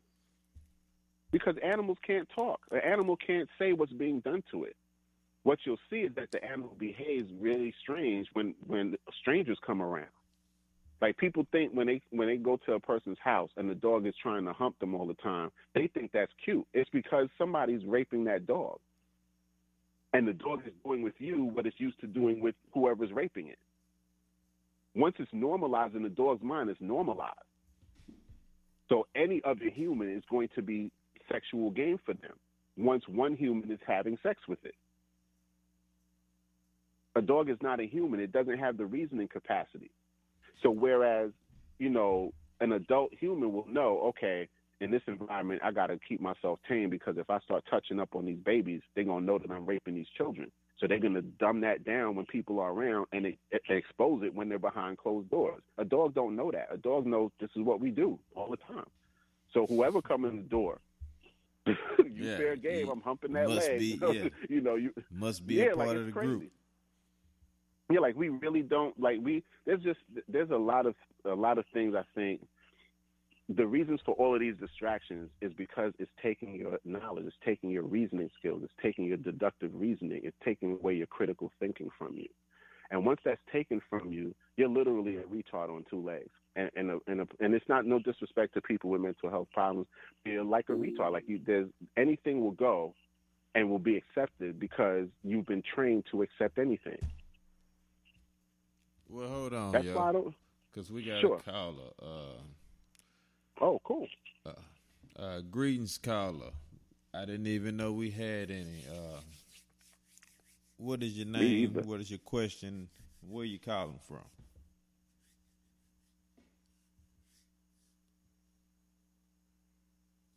Oh, my apologies. Oh, they didn't unmute themselves? Yeah, I think they was just because we haven't done no. I thought we were just gonna do a podcast, but go ahead because I didn't mean to interrupt. Oh, okay. Oh, no problem. So yeah, it's really, really studying. And when I say studying, like people always tend to think, and it all has to do with take knowledge, aka technology. What it's really, they think when you tell people to research that they mean go on Google and put something in Google and just Google it to death and find 1,000 articles that speak about that particular subject, and then somehow you're going to garner truth from these 1,000 articles. I'm talking about reading books, paper books, in your hand books, maybe listening to an audiobook depending on the audiobook, what it is. Depending on what it is. But for the most part, I'm talking about reading real books and actually being able to use critical thinking while reading books so that as you're reading it with a counter-racist lens because you don't know the author. Sometimes authors will write anti-black things in very knowledgeable books. Don't stick yourself to one type of writer. So in other words, I read black authors, but I don't strictly read black authors because you'll find a lot of truth from white authors. You just have to sift through more of the white supremacy based on their writing style and how racist they are when they write the text. But there's information to be garnered there. Mm-hmm. Dr. Clark used to always say that. You have to study your enemy just as much as you study yourself. Because in studying your enemy, you get to know yourself because they tell on themselves all throughout the text. They'll tell on themselves because there's certain concepts you can't convey without telling the truth somewhere. Mm-hmm. That's why they say every good lie has a little bit of the truth in it. So if you know how to read the lies, you'll be able to garner the truth because you cannot convey certain concepts without telling the truth. That's why the Bible is so easy to discern what information was taken from what sources. There's almost word-for-word plagiarizations of Egyptian texts in the Bible because for certain concepts, you cannot sever the truth from the concept. So in not being able to sever the truth from the concept, the person will be able to see the origins of that, plain as day, regardless of how many lies you write in the text. You know what I'm saying? And these are all things that come with the actual study, the actual research, the actual ability to discern things and critically think as you're reading. It'll bring those things home to you. So you don't get stuck on one type of thing, but you also expand your consciousness by reading things that have been vetted to be factual. Hey, if you want to have something from a black person, ain't that what they used to say? Yes. Man, I'll never forget this. When I was in my early 20s, my son was really, really young. There was a brother who lived not too far from us in Jersey City, and his apartment was robbed. And I remember he said they turned over everything in his house except for his bookshelf. He said, I swear to God, if I was smart, I would have put my money in my bookshelf because it wouldn't have got stolen. They bypassed, they acted like the books didn't exist. They tore the whole house up. The bookshelf, they left it alone. So even criminals don't think, let me go through this bookshelf and see what's up in this mother. So if you wanted to, hollow out a book and make a little gun safe, you could do that. If you wanted to hollow out a book and make a little safe to hide some extra cash, you could do that and put it right on the bookshelf. It looked like a regular book amongst other books, and the people won't even pay attention to that. You want to hide your jewelry, you make a little book safe. You buy an old book that you don't need, that doesn't have any real information, and you cut out the pages. And you make, you cut out page by page, you cut out a square, you cut out a square, you cut out a square. Let's say it's one of those giant dictionaries. All of a sudden, you have a big hollowed out section in the dictionary that you can use to store stuff.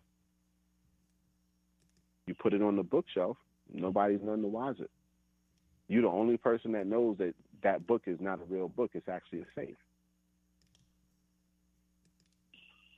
Little simple things like that. Just thinking. You just think and you do things in a certain manner that nobody else does it. And what happens is it creates a culture of deep layered understanding about the real world and how people work. You know how much I learned just from straight body language?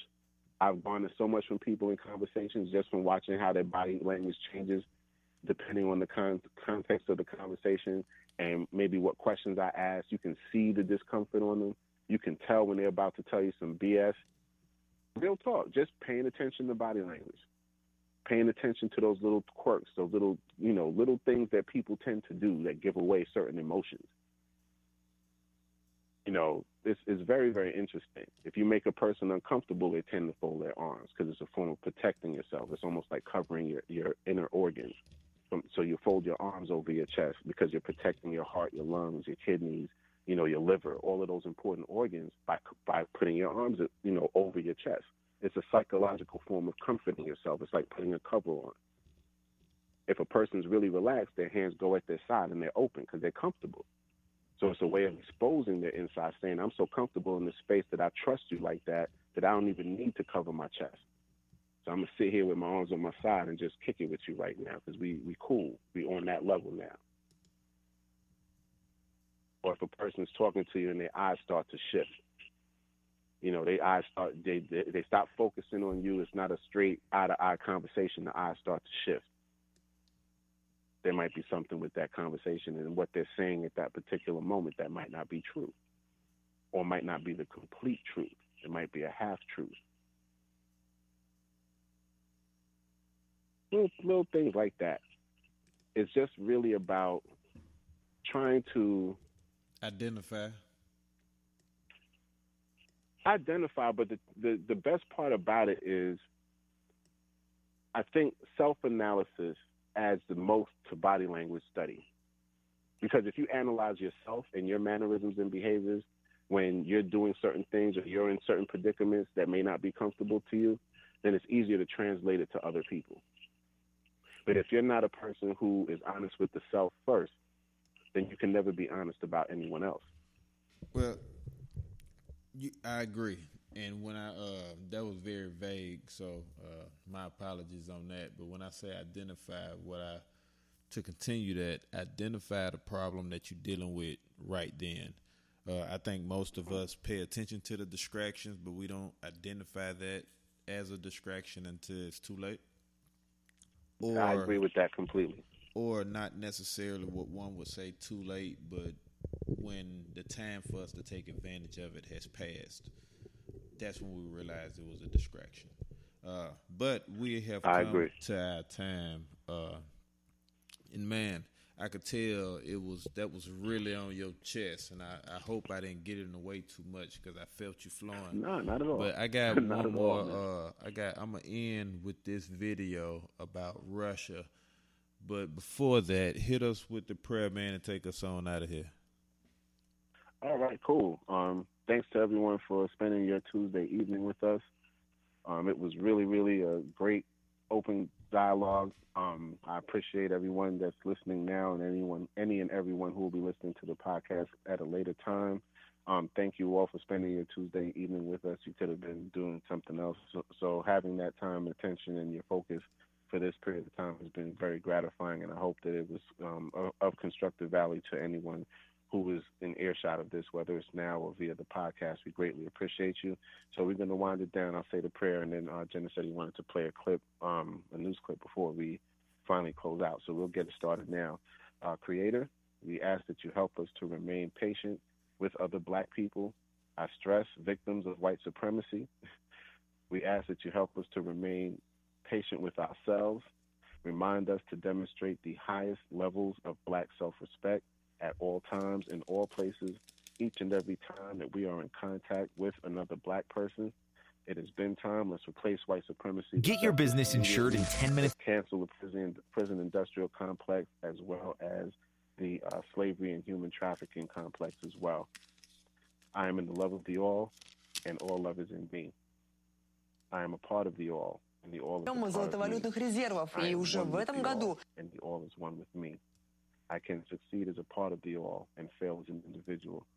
I can be all that I wish in the all, as long as my wish is to stay in the all. I am never alone. The all is, I am. The all can, I can. The all does, I do. Once again, thank you for spending your Tuesday evening with us.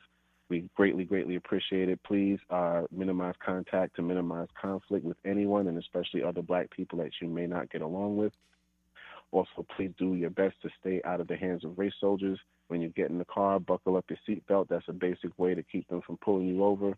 And just follow the rules of the road in your area to make sure that you are in compliance, so you give them no reason to pull you over. If you are pulled over for any reason and they ask to search your vehicle, do not relinquish your rights to protect yourself by telling them it's okay, because they can plant anything in the vehicle while they're quote unquote searching.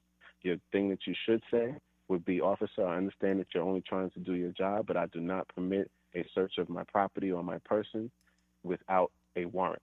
Economic Times में छपे एक article में मान्या टंडन ने लिखा कि Indian economy, even if they happen to find a kilo of cocaine in your car, because you did not allow them permission into the vehicle, it can have the case completely thrown out. Once you allow them in your vehicle and say it's okay, then at that point the gloves are off, and legally you've given them that jurisdiction, so they can do whatever they want if they're trying to do something to illegally plant something on you. So that's what you should say. Go to the site called Flex Your Rights to learn more information about how to safely interact with law enforcement when you encounter them. With that, stay out of the hands of race soldiers, stay safe, and we'll talk to you next Tuesday. Creator willing. Peace and love, one love, and good night. Yeah. Good night. We appreciate all you. We're going to scratch that video. I forgot it was in Russian, so you'll need to read the subtitles. But it's very important. The video is talking about Russia's independence from the dollar, and not based upon its dollar, but based upon the very highly increasing amount of gold that they are continuously purchasing. Yeah, them and China are like two biggest gold purchasers in recent years. Yes. Yeah, they're not playing. And with that, gold is going up now, along with the spot price of silver also. So that's why I wanted to play that, but I forgot it was in Russian, so my apologies. Before we get off, it's funny you said that, because I just saw a video saying that recently it said, like, people are sleeping on silver, but silver is going to overtake gold and out-excel and outperform gold. But people have no concept of it because of the historicity of the way that the two metals have performed. But they're like, be prepared. Silver's about to be the number one thing on the planet. Dave's been saying that for as long as I've known him, and I see the signs as well. Right. Just pay attention to it.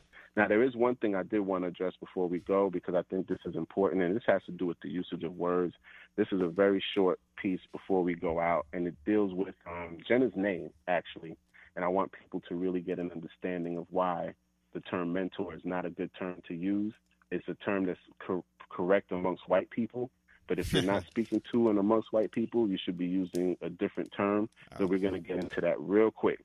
That's the last thing. I just tried to explain this to to an older gentleman before we did this podcast tonight. Go ahead. Okay, well, hopefully he's listening because he'll hear this. This is called Jehgna versus Mentor, the story of Mentor and Telemachus by Mbwebe Aja Ishangi. And it says, we must understand that Greek mythology is just that, a myth. These made-up stories are people that never existed. So why did Whitey create them? Probably to validate their existence, but we must understand many customs that we've adopted and have done so through ignorance of this little white lie. Case in point, the use of the word mentor. We so lovingly use for our African scholars that have influenced us. We forget the power that we give to something when you call on its name. Couple this with ignorance of the origin of these words. We actually disrespect something we intend to respect. The word mentor is defined as an Hello advisor, and welcome guide, to guru, Newsclick. counselor, Today we are going to consultant, or discuss confidant. the state of Look the at Indian last economy word in the definition, and the fact confidant. that now let's people have started let's to say, look at don't definition. panic, The the things are confidant not is a so person bad. with whom we share a Question secret is, or a are private things matter, really trusting bad? them not to report Whether it to we others. panic or we don't, Now, we have let's any look at cause the for it. history To of the word discuss this, we mentor have with again. us In Greek Professor mythology, Prabhakar. Mentor was the son of Alcumus, and in his dad's old age, a friend of Odysseus, a.k.a. Ulysses, when Odysseus left for the Trojan War, he placed Mentor in charge of his son, Telemachus, and of his palace as well. Mentor, however, apparently had other plans that went beyond the mere development of Telemachus' cognitive skills. Mentor, like many other societal norms of Greece, was a homosexual who preyed on young boys to be used in their queer escapades. Mentor carefully cultivated a sexual relationship with Telemachus. Many are not aware that Greece was a society where homosexuality was the norm. Men took great pride in feeling the greatest love could only be experienced between two men, and women were only used for procreative purposes. The excuses given for this imbalanced yet societal acceptance of sexual misconduct was often explained as a man literally injecting male principles into the child through his buttocks.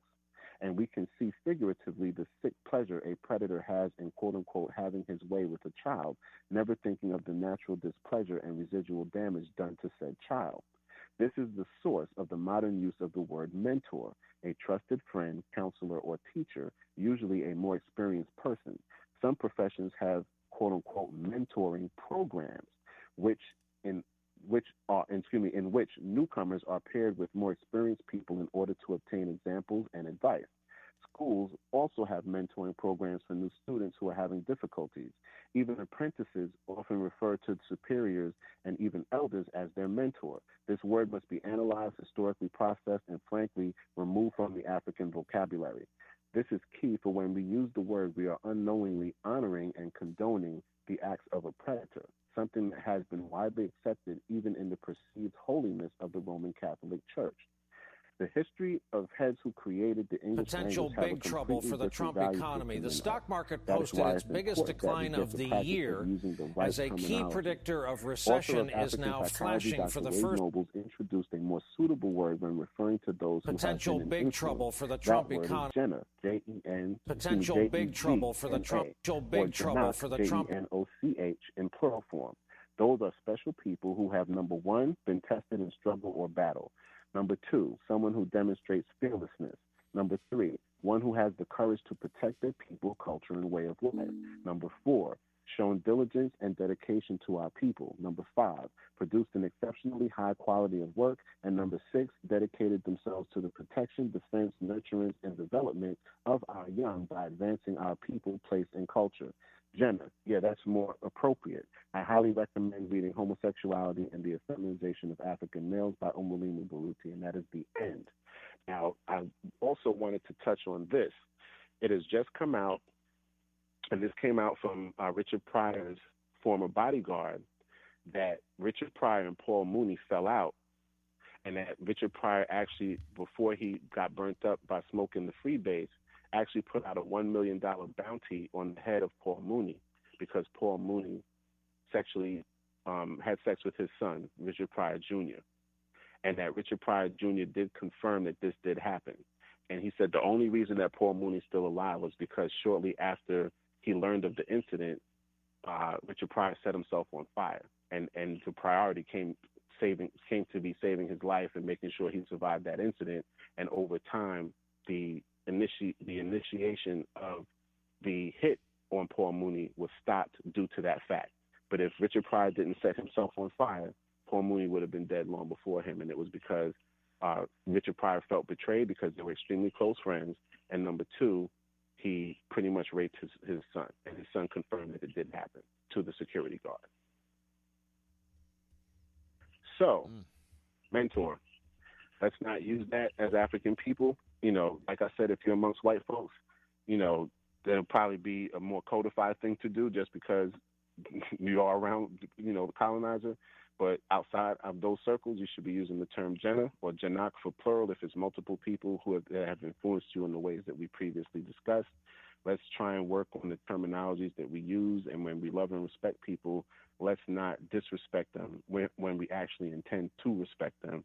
Let's give them the highest honor possible as people of African descent. And that's all I wanted to say. Thank you all again for giving me your ear tonight. I hope that was something that you were able to learn from and that it helps you. And hopefully the brother that you were talking to about this earlier this evening, I hope he got to hear it. If not now, he gets to hear it from the podcast, and he's able to, understand that for himself. And I hope he learns something from it too. Do you have anything else to say before we close out? To him, most definitely. But you already did that. But we'll see y'all next week. Peace and love. Much love, much respect. Peace and love. One love. Stay safe. We'll see you next Tuesday. Creator willing. Potential big trouble for the Trump economy. The stock market posted its biggest decline of the year as a key predictor of recession is now flashing for the first time since 2007.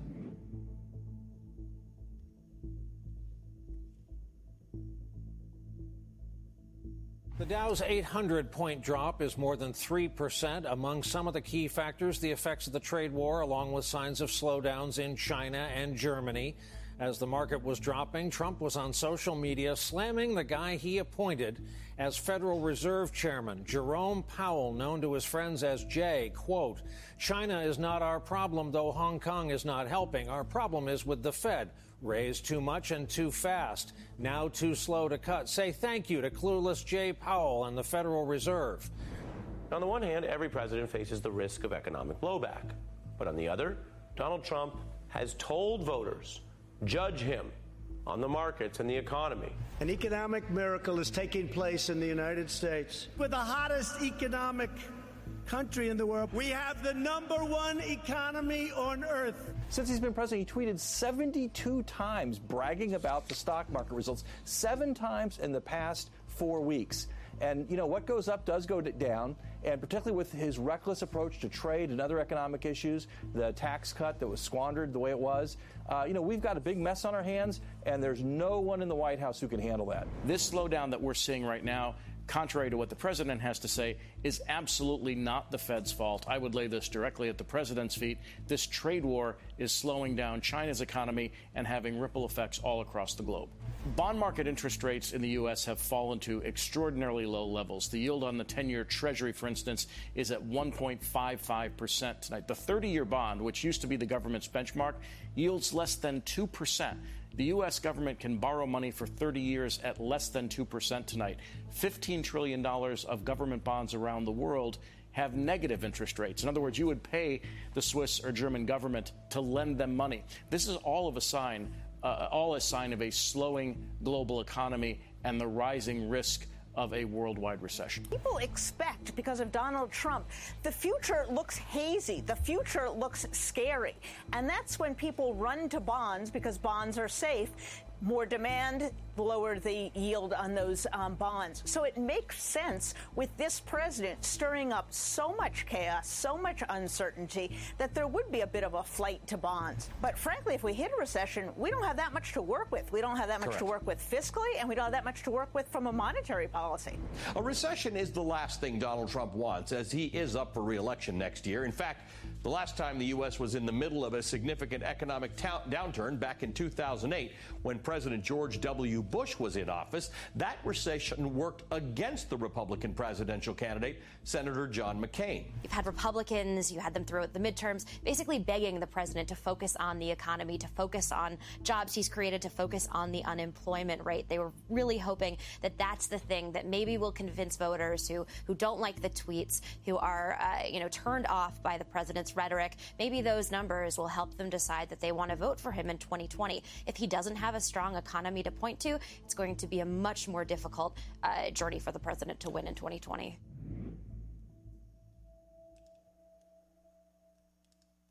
Hey there, I'm Chris Hayes from MSNBC. Thanks for watching MSNBC on YouTube. If you want to keep up to date with the videos we're putting out, you can click subscribe just below me or click over on this list to see lots of other great videos.